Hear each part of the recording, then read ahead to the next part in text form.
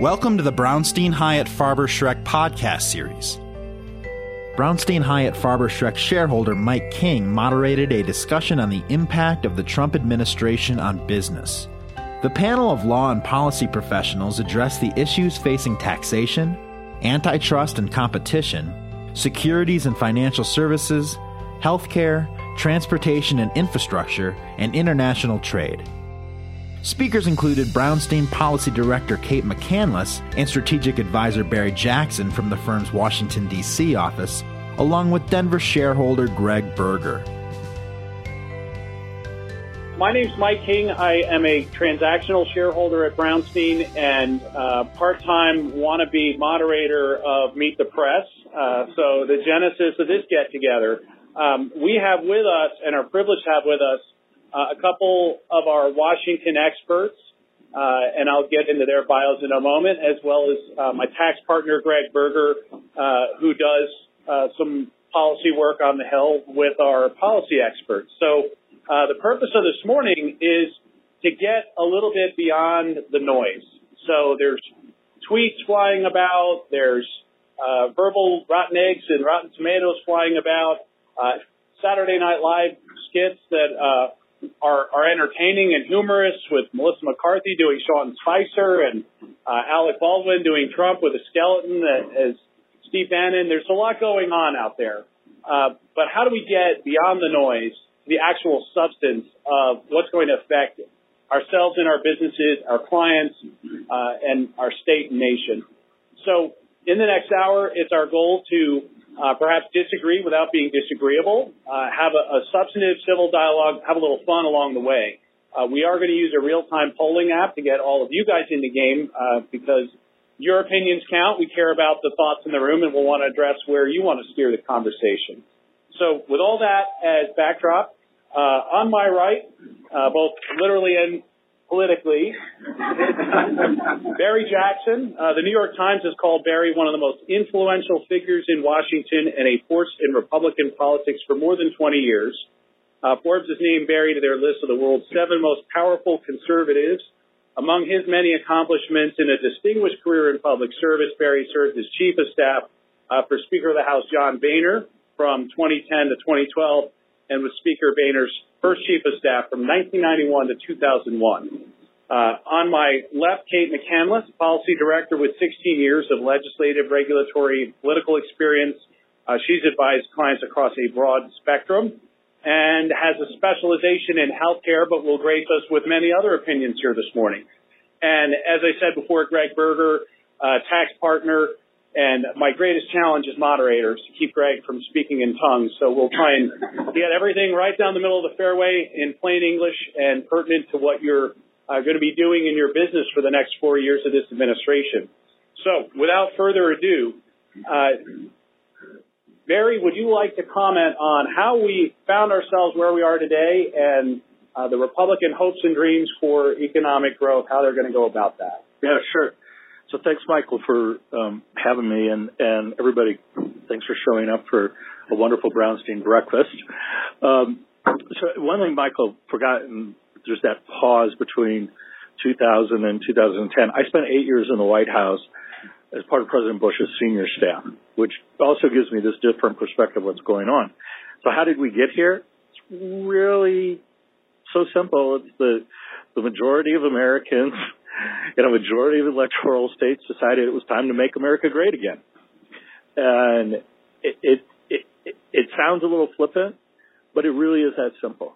After the election, it was fascinating watching all the punditry try to explain what just happened and catch up with this. It was such a shock.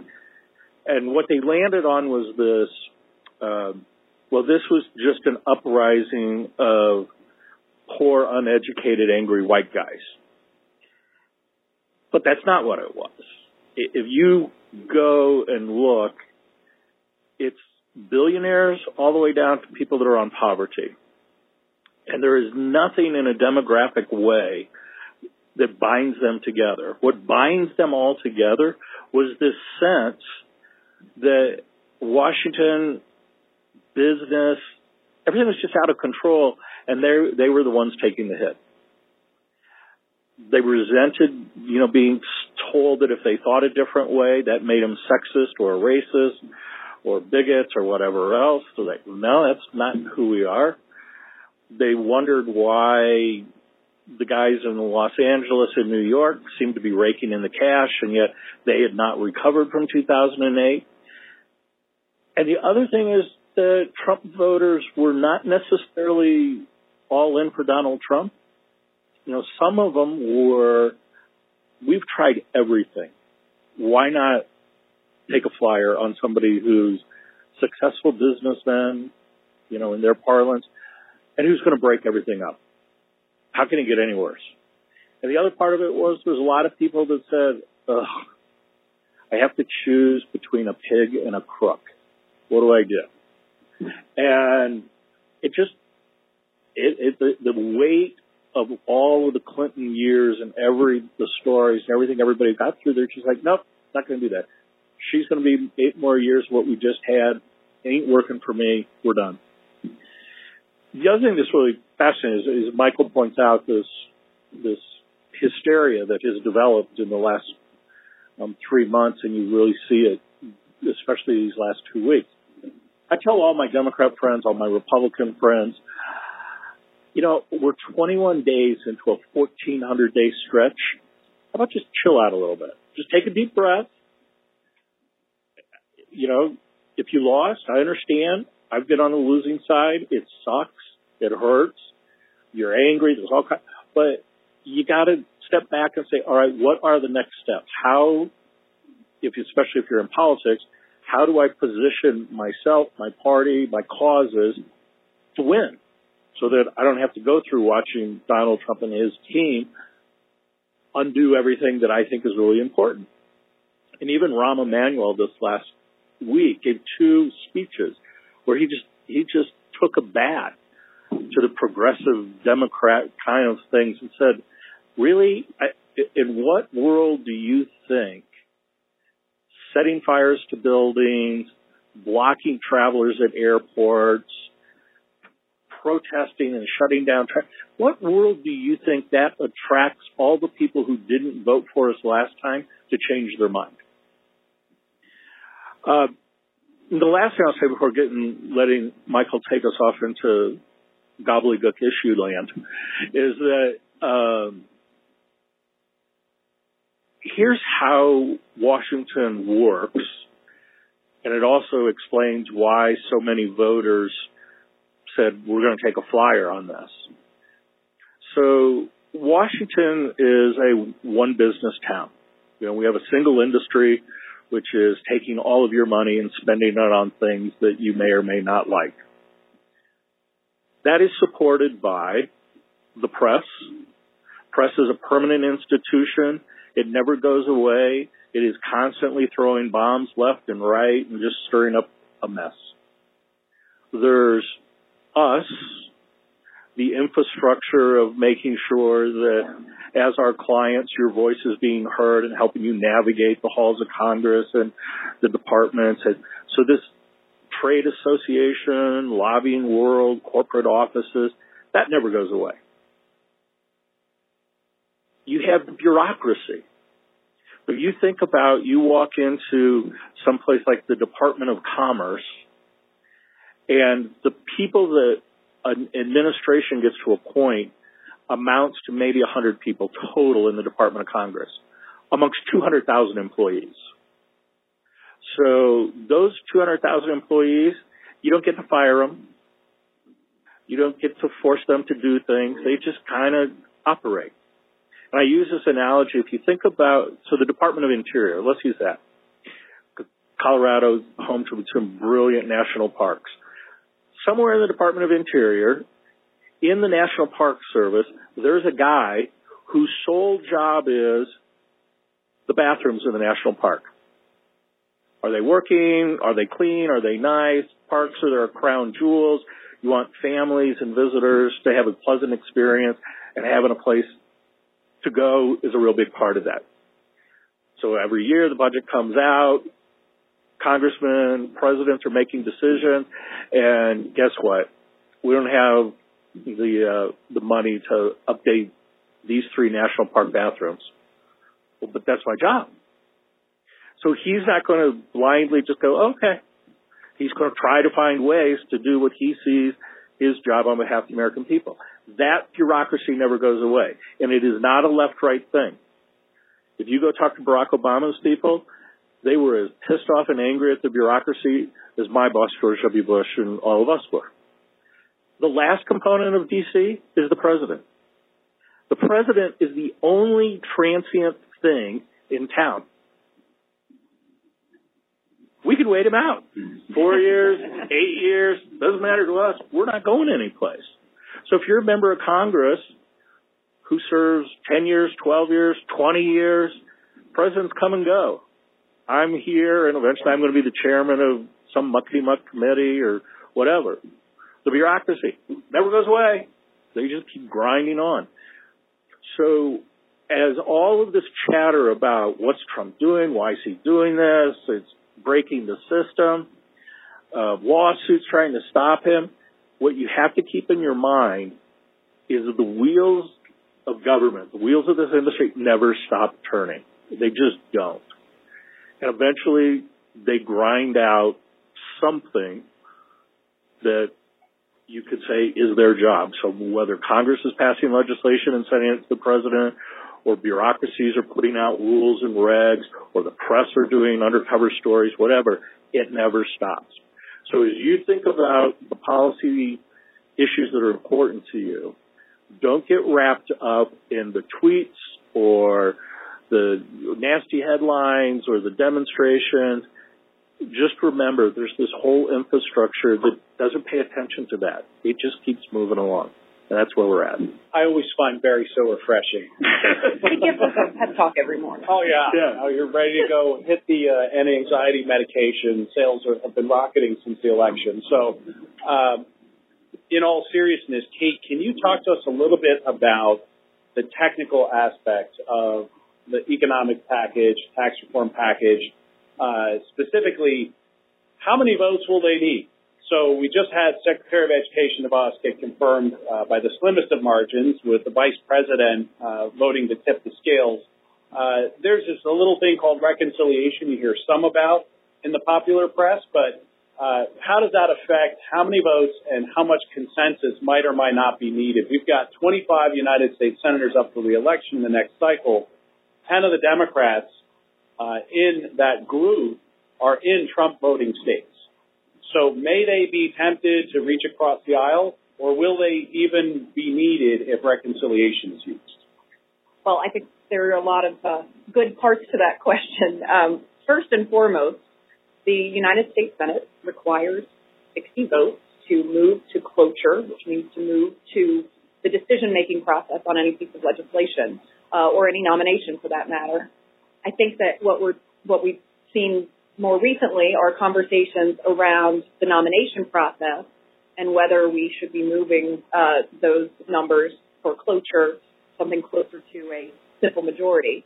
That's been done before. We've talked about that for the Supreme Court nominee as well. But in any other circumstance, any senator in the United States Senate can stand up and filibuster or stop something from moving unless it relates to the budget and a reconciliation package that is put forth in essence to save the country money. And so what we have done in a very contentious way, actually, in the early part of January this year is because Republicans had not passed a budget for FY17, we were able to come together and cobble together some numbers and pass a budget that included reconciliation instructions, which are instructions to the committees of jurisdiction to go out and find savings. And in doing so, we as a Congress have sort of decided that these savings are going to initially come from repealing the ACA. Now, I think one thing that Barry didn't touch on, and I think rightfully, is the thread of Obamacare in the electorate that elected Donald Trump. Certainly, there were voters that made their determinations based on their experience interacting with the ACA, but it's not a very vocal majority. So we've made this determination that we're going to use these savings for the ACA, and subsequently this one very big opportunity to pass something with only a simple majority of votes. And now we're stuck because there's no real common ground on what the replace element is going to look like. There are several senators who are requiring a replace element. And so we are having these long, drawn-out conversations on how and when to use this reconciliation package to repeal and replace Obamacare.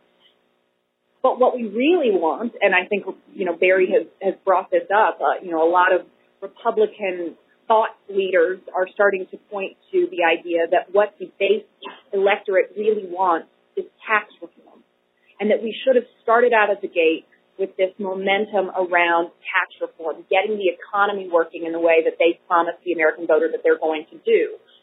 So here we are, stuck on ACA.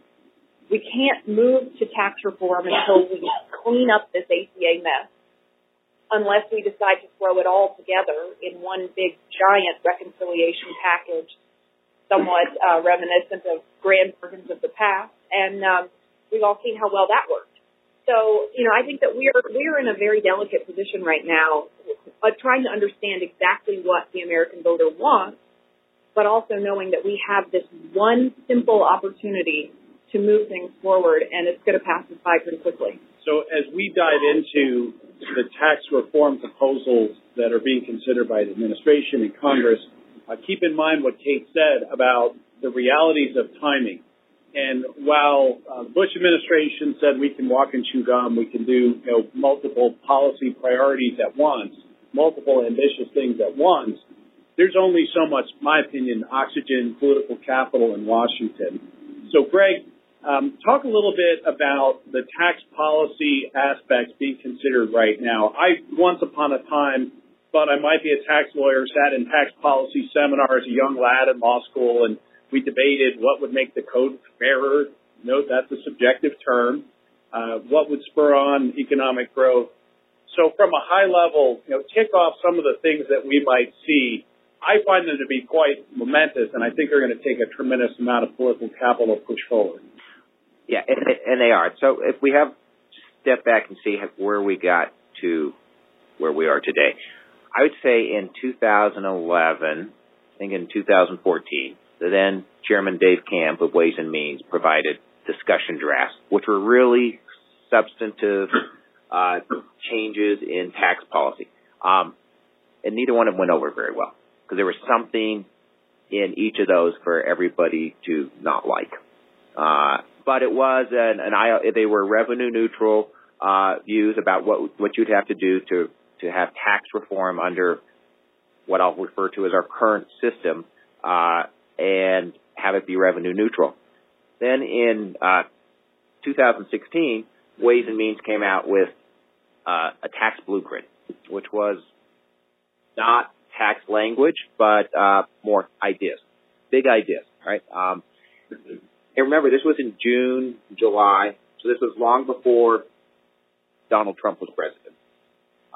And the tax blueprint from Ways and Means is really what is driving the tax reform discussion today.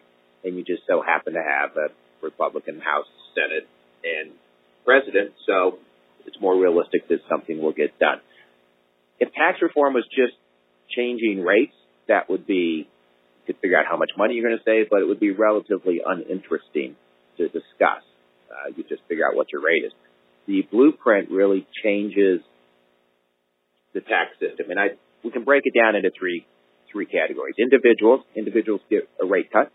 The highest rate is still 33%, so it's not back to the Reagan days of 28%. A lot of the more interesting parts of tax reform are three components, and they deal with businesses. One is you hear the term business cash flow tax, that they're having a business cash flow tax.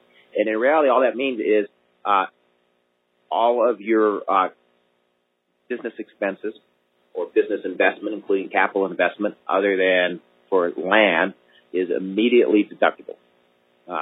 And hence you're on cash flow instead of trying to figure out that depreciation has some sort of economic life, and you'll try to match the cost of capital with over the period of time that it's being used, you make a capital expenditure, you get immediate deduction. So that's essentially what business cash flow tax is. It's just immediate deduction of business expenses.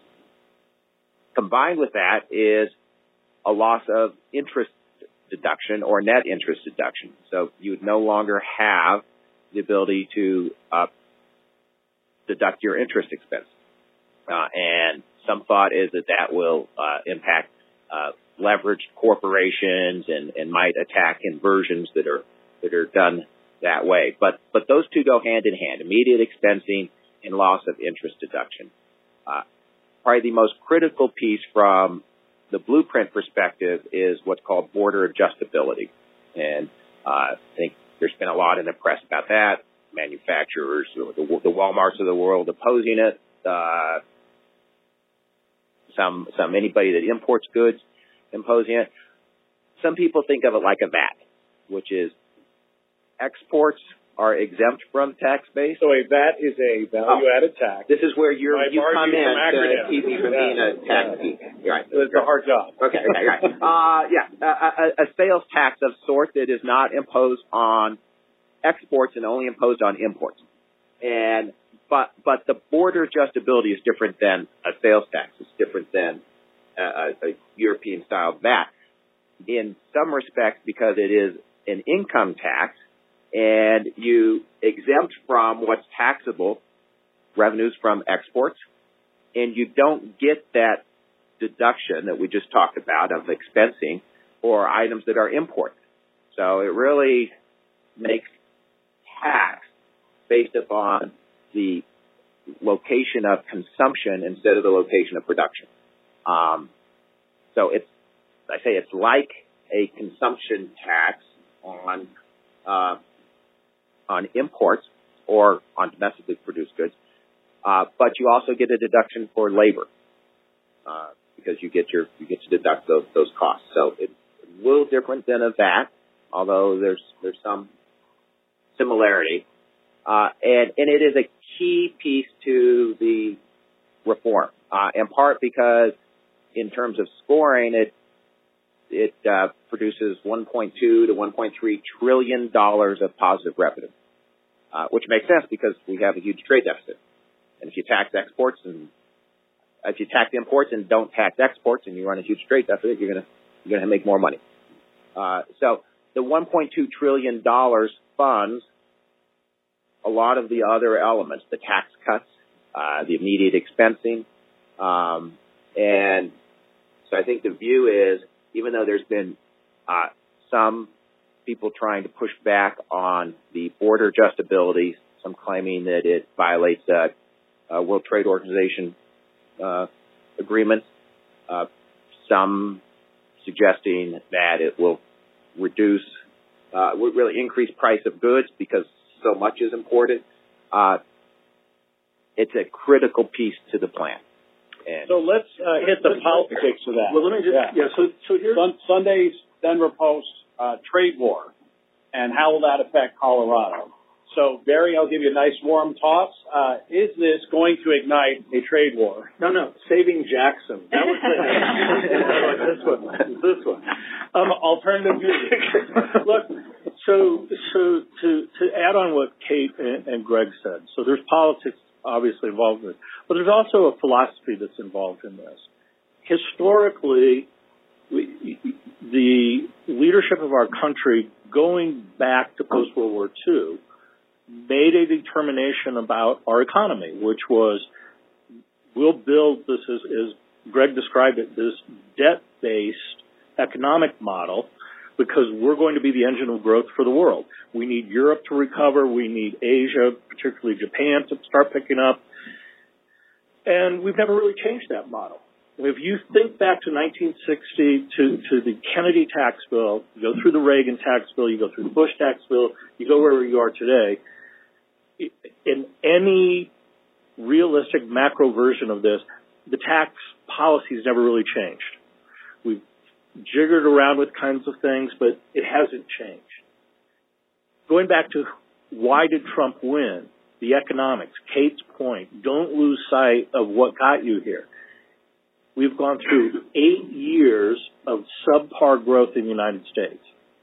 Clearly, something isn't working. The value of the Dave Camp tax bill, which is what Greg alluded to, he's right. Nobody liked it. There was something to hate for everybody in it. But the real thing out of it was, if you had implemented Dave's bill, what it showed you was, if you stayed within the current box, there is no more growth to generate through the tax system. And this was all you were going to get. Which then sets up this alternative of, okay, how do we really prime the pump and get growth going again?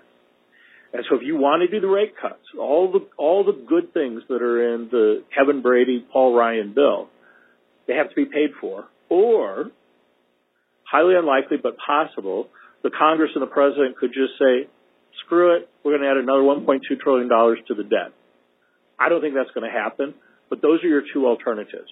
Keep the tax code basically like it is, piddle around, usual set of winners and losers, and keeping Greg and his ilk highly compensated and employed, figuring it all out, or move to this model that, frankly, the rest of the world has, which is we're going to go from a debt-based to a cash-based economy, and we're going to use the tax code to treat it that way. Now, the politics of this is that you've got Mitch McConnell, who has achieved the singular dream of his life, which is to be majority leader of the Senate with a Republican speaker and a Republican president. You have Paul Ryan, who, I don't say this in a bad way, this is like the highest praise I can give. He is the super staffer of the Hill. He started as a congressional staffer. It's how he thinks. He knows how the process works. And he's a thoughtful guy. He has spent a lot of time thinking about this bill. He wants this tax bill. The administration, unless for some reason the president comes out and surprises everybody and says, I'm against border adjustability, and we're not going to have the biggest tax bill ever. And how many of you actually think you could picture Donald Trump going, I want a little bit of a teeny tax bill. I don't want the best, biggest ever. I just want a little teeny tax bill. If the Speaker of the House, the Majority Leader of the Senate, and the President of the United States all want something, go ahead. Place your bet against it. You might win once in a while. You're not going to win on this one. And why is this important? Finishes up Cate's point about the sequencing of all of this. Donald Trump's name is not on the ballot for 4 years. 435 men and women in the House and 33 in the Senate are up in 2 years. They know on the Republican side, and frankly some of these red state Democrats know, they got to get the tax bill done this year so the growth impact of it starts to be felt next year. You think about Ronald Reagan's tax bill. He got slaughtered in the 82 elections because it hadn't taken a hold yet. Even the Bush tax cuts in 01, they had to do another round in 03 because it hadn't really taken hold fully yet. They've got to get this in place in 2017. It'll be the effective date will either be January 1st or introduction date because they got to juice the economy right away. So that's what's going to happen in all this. So who are the winners and losers in all this? We're talking about real people, real companies, real clients. Who are the winners and losers?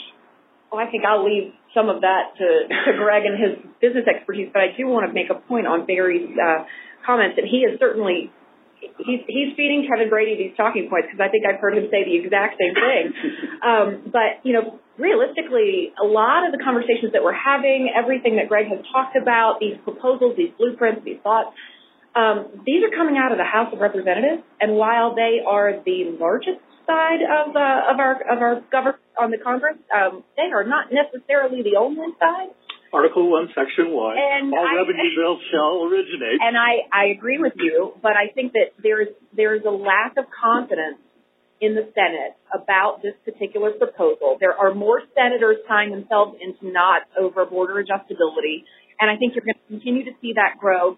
Greg sort of made a comment about now Walmart is up in arms. Well, Walmart is up in arms, and so is Target and Best Buy and Crate and Barrel and Walgreens. And these are major retailers in this country who are now coming together. They're having these conversations on the Senate side particularly. And, I think if you find yourself in a situation where you do need 60 votes and you need some red state Democrats, they're working, to tear that apart.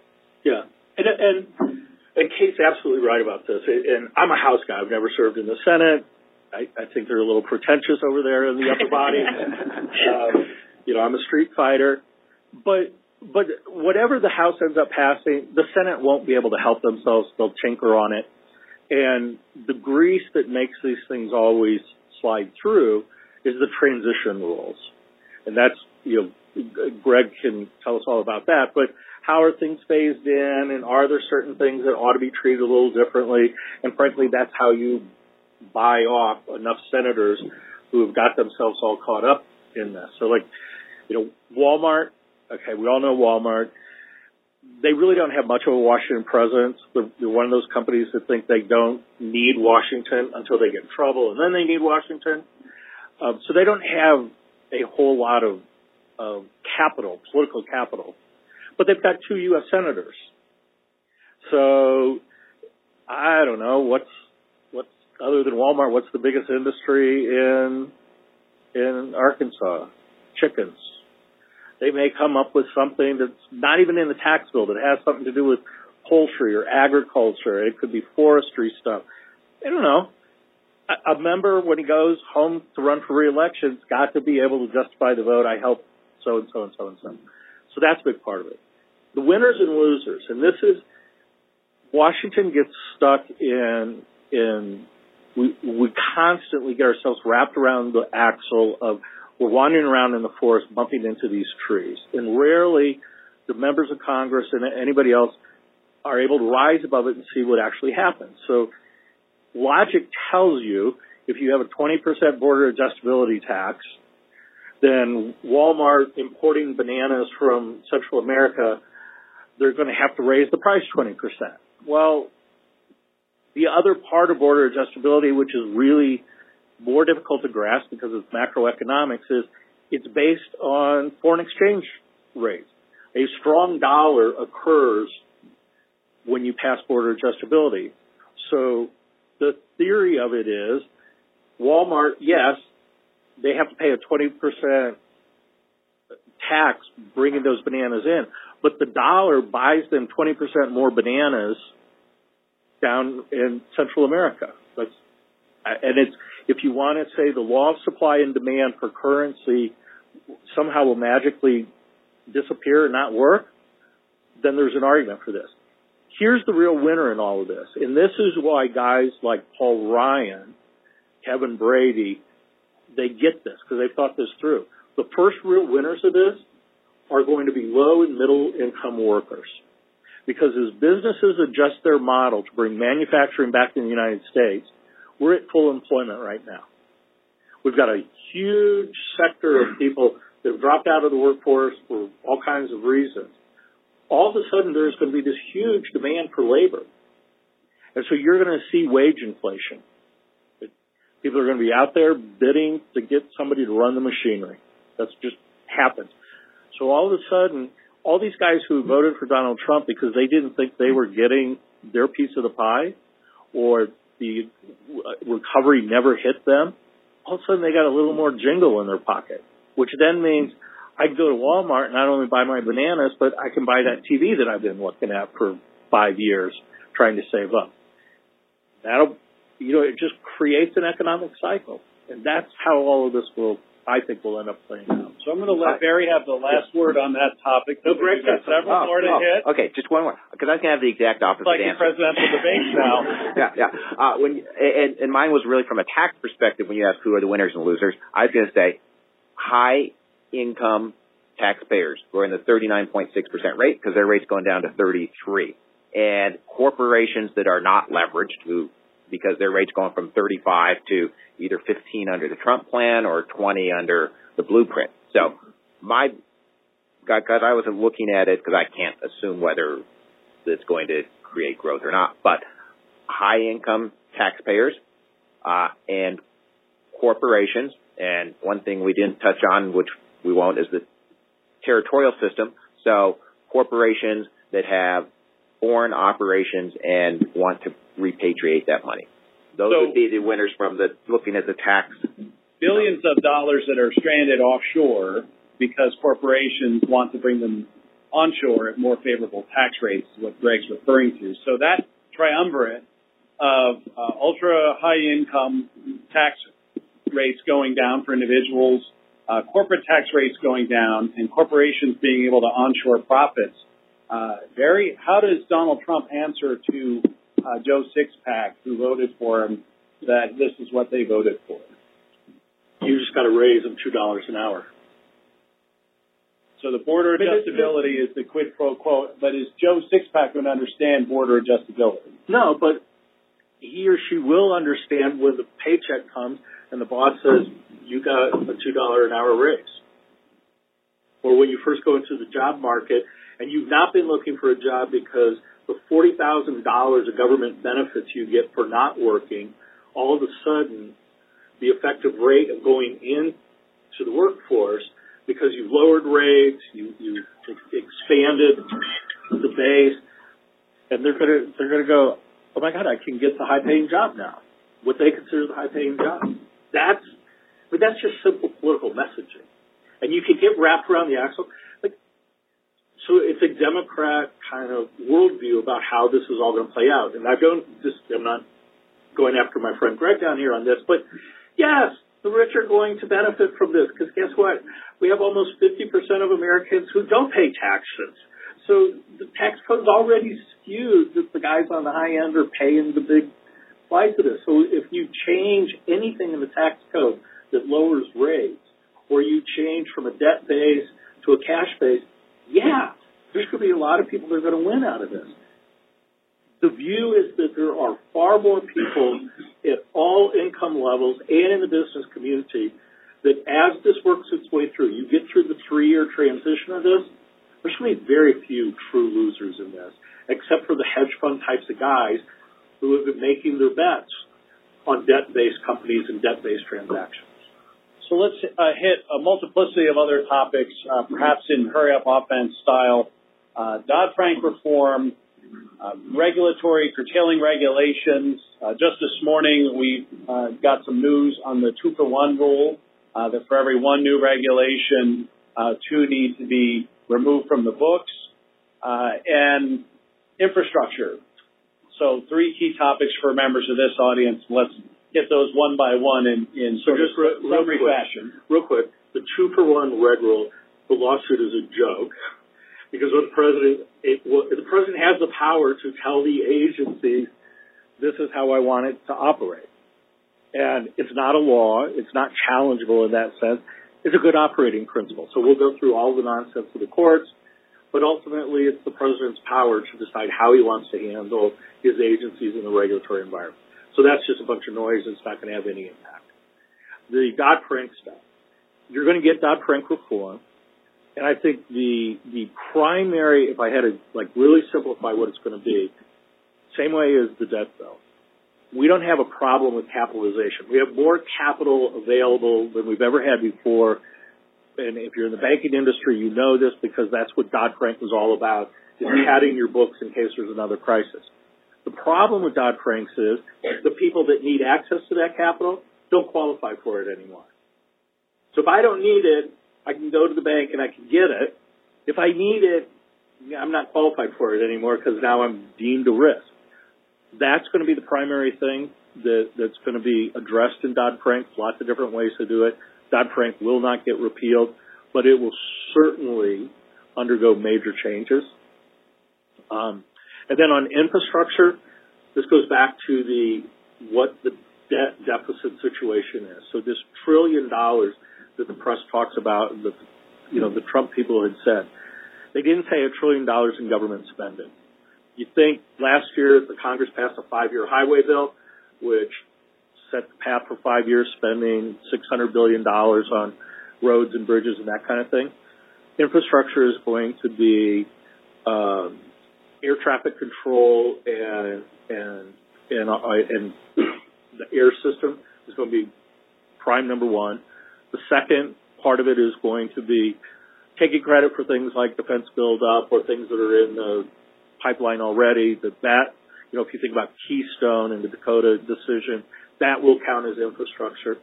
The third is, in the regulatory scheme, what they'll do is that EPA, DOT, Interior, other relevant agencies, they'll say, I know, how about we do this? Rather than consecutive study and permitting process, let's do it concurrently. Let's set a 1-year time limit on it. Let's set something like a 6-month appeal process, so states and private investors can make their decision and not have to worry about a 20-year timeline just to get permitting done. And the final thing, which will be part of tax code, is that there will be a system that will benefit private-public partnerships. So whether it's regulatory or tax, so the feds will go to the states and say, we're unshackling you, we're allowing you to do whatever kind of financing, whatever you want to do. Our skin in the game is not going to be the cash. Our skin in the game is going to be, we're going to unburden you from all the federal regulation that causes you 10 years to go through the process when you could do it for 1. So now we're going to get all of you in the game. If you have with you our wonderful survey questions, what you need to do is text to 22333, the word Brownstein, and you're going to steer the rest of this conversation. So this is loads of fun. This is an online real-time polling app. We don't collect any data from you. No one does. You won't be spammed. And your first question is up on the screens now, and this is just so we can get the context for who's in the room. So polls are open. If you could throw on your answers, we'll see them ring up here. This is loads of fun. So of those voting, well, Republicans are making a comeback. 12 Ds, 5 Rs, 2 unaffiliated, 2 libertarians. So interesting mix in the room. It looks like 14 Ds, 9 Rs. Well, the R's are making a comeback. Barry, are you rigging the vote here? No, I don't participate. All right, you should. This is high-tech stuff. We don't have apps on this thing. Great question. Which party is more proficient in technology? All right, we're in a dead heat. We're going to close the polling. So last votes here on political party, 15 to 12, 5 unaffiliated. 17, the Ds are now stuffed in the ballot box. All those dead people voting. All right, so our next question. Polls are open. Who did you vote for? Again, this is private. This is not to really debate what happened, just to get a context for who's in the room. And not surprisingly, as Denver went heavily for Hillary, and so did Colorado, we're looking at 28 to 8, 29. Interestingly, though, doesn't take a rocket scientist to point out that the political party split on the prior slide was a lot closer contest than this one. So a lot of people cross party lines, at least in this room. Next question, Mr. Berger. Greg's a slightly different looking version of Vanna White in this instance. Slightly, yeah. So polls are open. Did economic issues affect your vote? Some significantly, not at all. And I think it's safe to say that some is going to carry the day with significantly trailing behind 27 to 15. Not at all. Only 7 people said economic issues didn't affect their vote at all. Remarkable in an economic issues panel roundtable gathering. Okay, next, Mr. Berger, Vanna. Taxing imports to effectuate border adjustability will. Now the questions get hard. So, not unlike the LSAT that we lawyers suffered through, there are multiple correct answers. You all get to pick your personal best answer for you. The test taker will not be telling you what is right and wrong. So, except the first response doesn't actually tell you what the whole response is. Likely to spur on American domestic industries. Okay.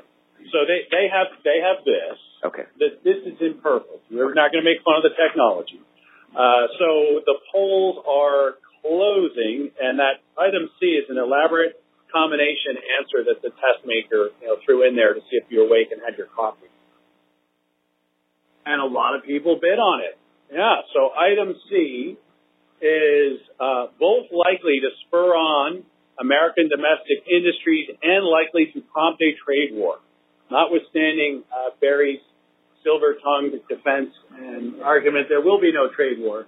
And 3 people in the room think that border adjustability will only have a limited impact. But 29 people thinking that it would be both A and B.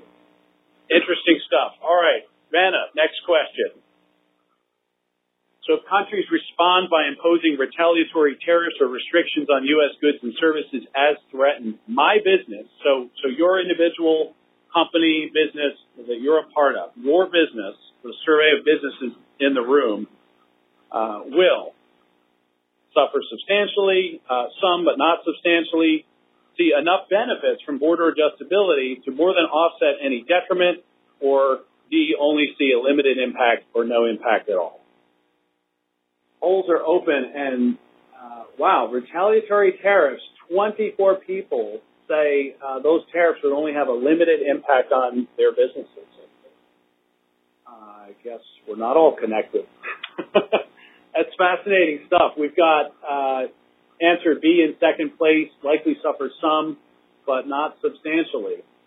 So I think that the White House would be heartened by all these responses for D. Limited impact. Barry? It's not surprising to me. Yeah. That's interesting. And we've got quite a cross-section of folks in the room. It was too difficult to poll you all on your individual businesses, but we've got obviously lawyers, first kill all the lawyers, bankers, investment bankers. You have a number of real estate development professionals, and then a variety of different corporations represented across healthcare, other industries. Vanna, next question. Scaling back Dodd-Frank will likely increase access to lending and prompt economic activity, likely lead to financial institutions taking risks like those that led to the Great Recession. Answer C, both A and B, or D, only have limited impact. Polls are open, and this is a horse race between prompt lending and economic activity straight up, and a hybrid of prompt lending and economic activity, but perhaps pose some of the risks that led to the Great Recession. And it's looking like that combo answer is going to win the day with 26 votes. Straight up promoting lending and economic activity at 18. So not without risk, at least as judged by those in this room. Next question. Lowering corporate tax rates will likely prompt economic activity, perhaps prompt economic activity, but it will at least eliminate quirks in the tax code, which would make Greg very happy. Give a windfall to corporate shareholders, or both A and C. And both A and C is going to carry the day by a wide margin at 26. Windfall to corporate shareholders, Bernie Sanders times 10 people in this room. And choice A, prompt economic activity, has 10 votes as well. Just remember, corporations are people too. I'm going to make a T-shirt that says that for you. So next question, Vanna. Broad-based income tax cuts for individuals will prompt economic activity, likely. A. B. Perhaps prompt economic activity. C. Give a windfall to individuals in the top tax brackets. D. Both A and C. Polls are open, and these are all across the board. Not so much anymore. 24, 25 and growing say both prompt economic activity, likely to prompt economic activity, and give a windfall to individuals in the top brackets. Clear winner with 28 votes. There actually is a correct answer to that question. Well, we're attending tax policy seminar with Professor Berger. Professor Berger, next question, please. If my company or partnership, whatever form your business is in, received significant tax reductions, it would mostly, so this is an imperfect question, unscientific survey, just for fun, but what do you think your company would do with most of the money? So 51%, for argument's sake.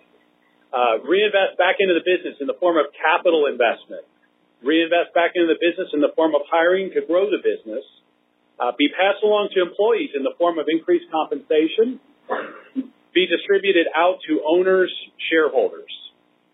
And so this is not the way you wish the world to be, the reality of what you think your company would do.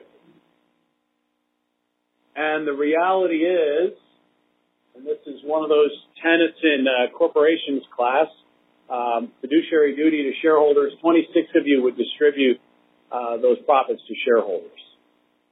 Only 2 of you would pass along wage increases to employees. Yep, and Barry didn't even vote. But no six-pack is not getting that raise. It's not going to be a choice. If you're going to do reinvestment or grow, you're going to have to go get workers on the market, which means it's not a choice. You're going to have to do it. And we had 10 people who want to grow the business in the form of hiring new employees, 13 people who made capital investments. So recognizing this is an unscientific. Vanna, next question, please. If I personally received a significant tax reduction in my personal tax bill, it would mostly, and we had this debate in my household with one of the Bush tax cuts, what are we going to do with that, X dollar tax cut? So what would you do with it? Would you pay down debt? Would you save it? Would you spend it on major purchases, home improvements, car, capital type items, or spend it on discretionary purchases? Not a lot of millennials in the room. Wow, look at all these savers. There are a number of financial professionals in this room. 32 savers. 12 of you would pay down debt. 7 make major purchases. And 1 person would go on a hell of a trip. This is awesome. I want to go on that trip. So, Barry, what are your thoughts on it? Is this your economic development wizards, Tom Clark here in the Metro Denver Economic Development Corporation? What would the thoughts be on economic development if we're mostly saving the money and squirreling it away or paying down debt? So I think it's a psychological answer, is that in times of uncertainty, people will want to hoard resources, but as John Maynard Keynes described it, the animal spirit of the economy will then take hold. And as people feel comfortable, they know what the new system is, they know where they fit in it, their economic situation becomes more clear to them, those savings will then be distributed through purchases or however they choose to spend it in the economy. And fully acknowledging this is an imperfect survey, blame the survey maker on who that was, but the wealth effect. So if you save that much more, if you visit with your financial advisor and your checkup is that much more positive, then maybe, just maybe, you treat the family to a big night out at, Maggiano's instead of the Olive Garden. You start stepping it up, and that money then flows through the economy. Mike, I've been in your car, and you should choose C. That's true. I'm guilty as charged. That was almost as eviscerating as that awkward debate moment where you're no John F. Kennedy. Thanks, Greg. Next question. So, I love having Greg around, keeps me on my toes. Infrastructure upgrades in the United States are in dire need, and I would pay higher taxes to fund them. Now, that's not what Barry said is the funding stream for them, just for the record. Are in dire need, but I would not pay higher taxes to fund them, would spur on enough economic growth to pay for themselves or just more pork barrel spending. All right, well, given how the vote split for Hillary, we've got 25 people willing to pay higher taxes to improve infrastructure in this country. 21 people who think we need it but don't want to pay for it.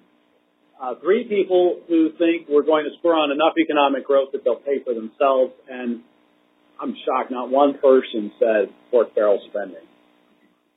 And even, on A, that gets back into public-private partnerships. And so if a state or locality freed of the burden of the federal, foot on their throat, decide to do highway expansion or upgrade their sewer system or whatever, they have the ability now to go figure out the funding in a private partner, which may mean tax or bonding.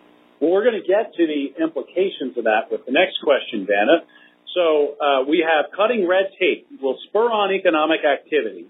broadly scaling back regulations in sectors from energy to real estate development will ensure that the United States is, quote-unquote, open for business. Your reaction to this statement, you either agree strongly the government should not be getting in the way of business or infrastructure, agree but relaxed rules should only be allowed on a case-by-case basis, or regulations are necessary to preserve important priorities such as the environment. These laws exist for good reason, and the existing regulatory process should be followed. So you, the voter, gets to decide what we're going to tell President Trump to do here. And the votes are coming in. This is a real horse race. We're just about tied between government getting out of the way of business, so we're doing it case by case, with a strong following for regulations exist for good reason, and we shouldn't slash all the red tape. So, this is a 19 to 19 split between cut all the red tape or cut it case by case with a strong showing for defending the red tape. Barry, your thoughts? Well, A and B are very similar, so I think it's actually 38 to 14. It's kind of overwhelming. People are like, the government's gone a little too far on the regulation side. All right. Well, we'll reserve political commentary for the closing of the polls. Our next question, antitrust rules, and we haven't gotten to this just yet. Antitrust rules should be relaxed for mergers, partnerships, and consolidation. You agree strongly consolidation is necessary to drive efficiencies, and the government should not be getting in the way of business. You agree, but relaxed rules for consolidation should only be allowed on a case-by-case basis, or antitrust rules are necessary to contain monopolies and anti-competitive behavior. Antitrust laws exist for good reason, and efficiencies can be obtained through other means. And, wow, notwithstanding all the M&A professionals in the room, only 4 folks want to do away with antitrust regulation in a broad way. Most of the room, almost 30, saying case-by-case basis. So relax the rules, but case-by-case. 18 folks are saying that antitrust rules are necessary to contain monopolies.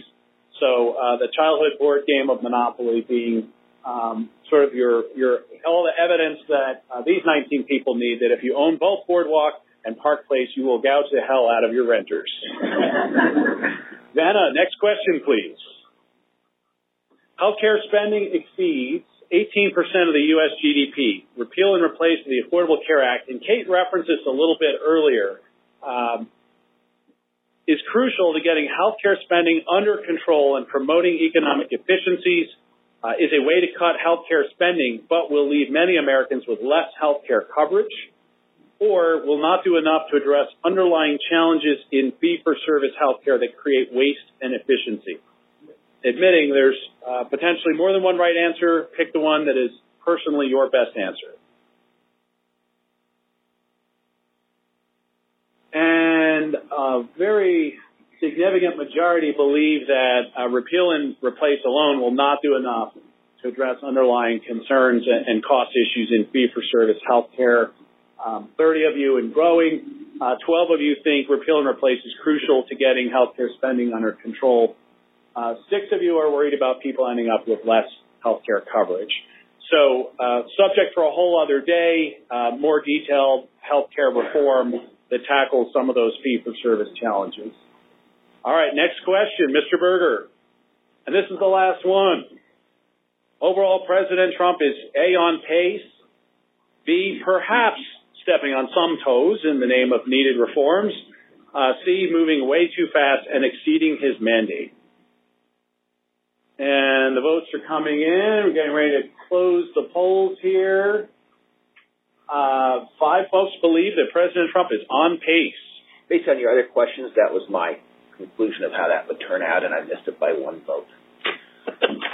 I'm so proud of you, Greg. This is why we have this expert on the team. 12 people perhaps stepping on some toes, and 32 people moving way too fast and exceeding his mandate. So that does it for the poll. Coming out of those poll results, anything, panelists, that we want to tackle more specifically? got a little bit of concern out there about. Go ahead, Greg. One thing. It came up once, who's winners and losers, and it was reference to transition rules. The blueprint, the House blueprint, says nothing about transition rules, and you won't know who the winners and losers are until you see the transition rules. That'll be the key, and currently is one of the key things going on behind the scenes. Well, and I'll take that one step further. Stay in touch with Greg, because I think that these proposals, as we've talked about, clearly identify winners and losers, and people start to pick them apart the moment that they are revealed.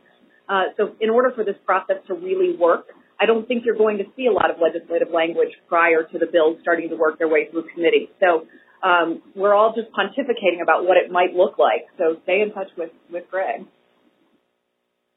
So we'll open up for short Q&A. If anyone has a burning question for the panel, Becky Martin has the mic. We have answered all your questions. I'm staggered. Tim.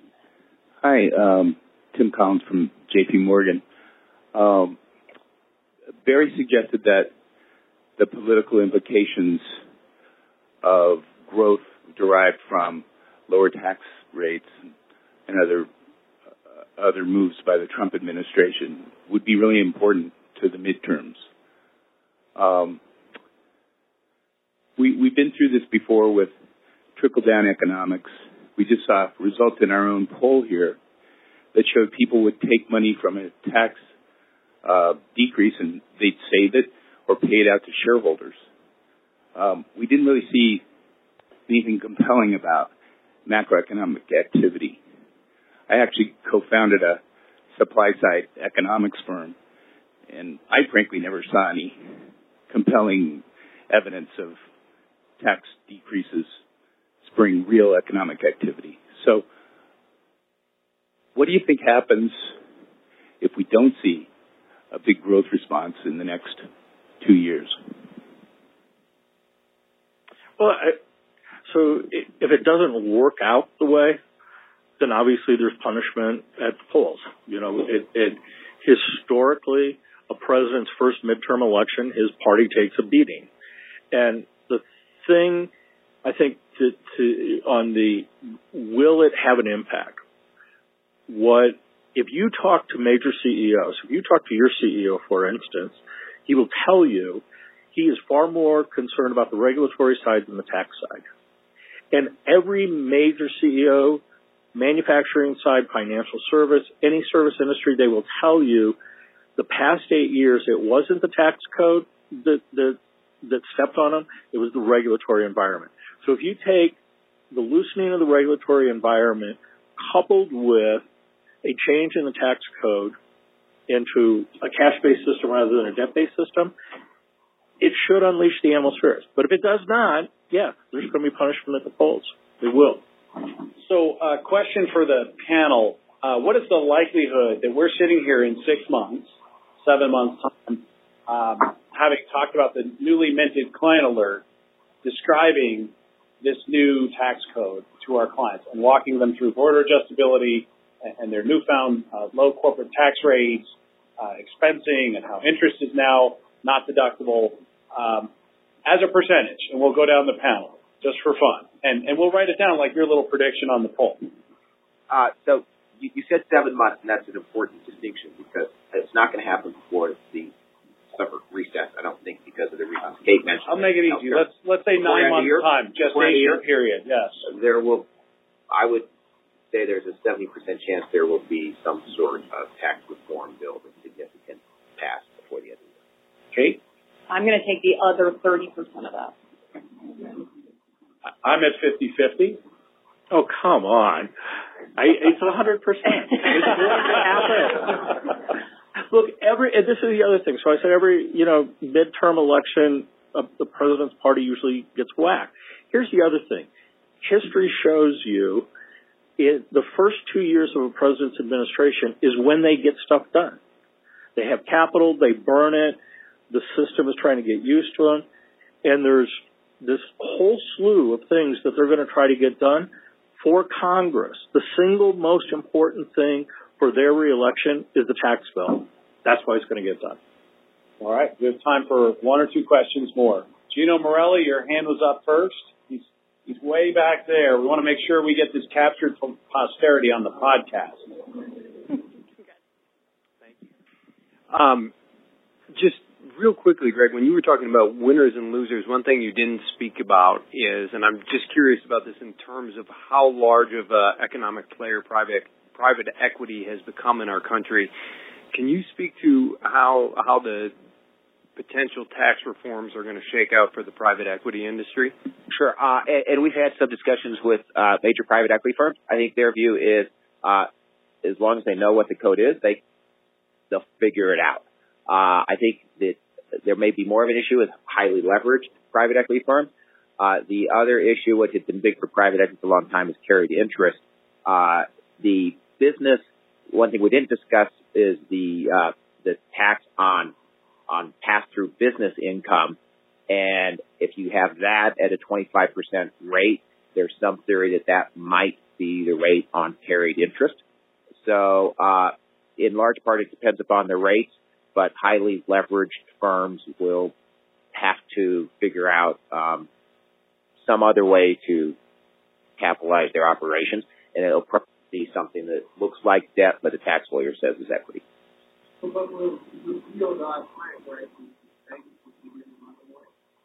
That's what Barry says. Yeah. No, I didn't say they were going to repeal. So we have time for one more question. We know everyone has economic activity waiting for them at their desk. Ron Barber.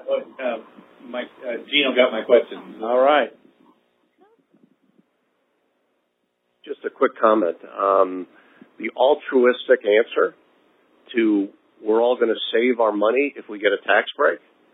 In 37 years with Merrill Lynch, I've never seen that happen for a client. People didn't come charging through your door to find places. Spend the money. Mm-hmm. Or some of it. So some of that does go to. All right. Well, you guys have been a terrific audience, and stay tuned for that 9 months from now. 70%, 30%, 50, and 100. We will hold ourselves to account. Thank you all very much. Thank you.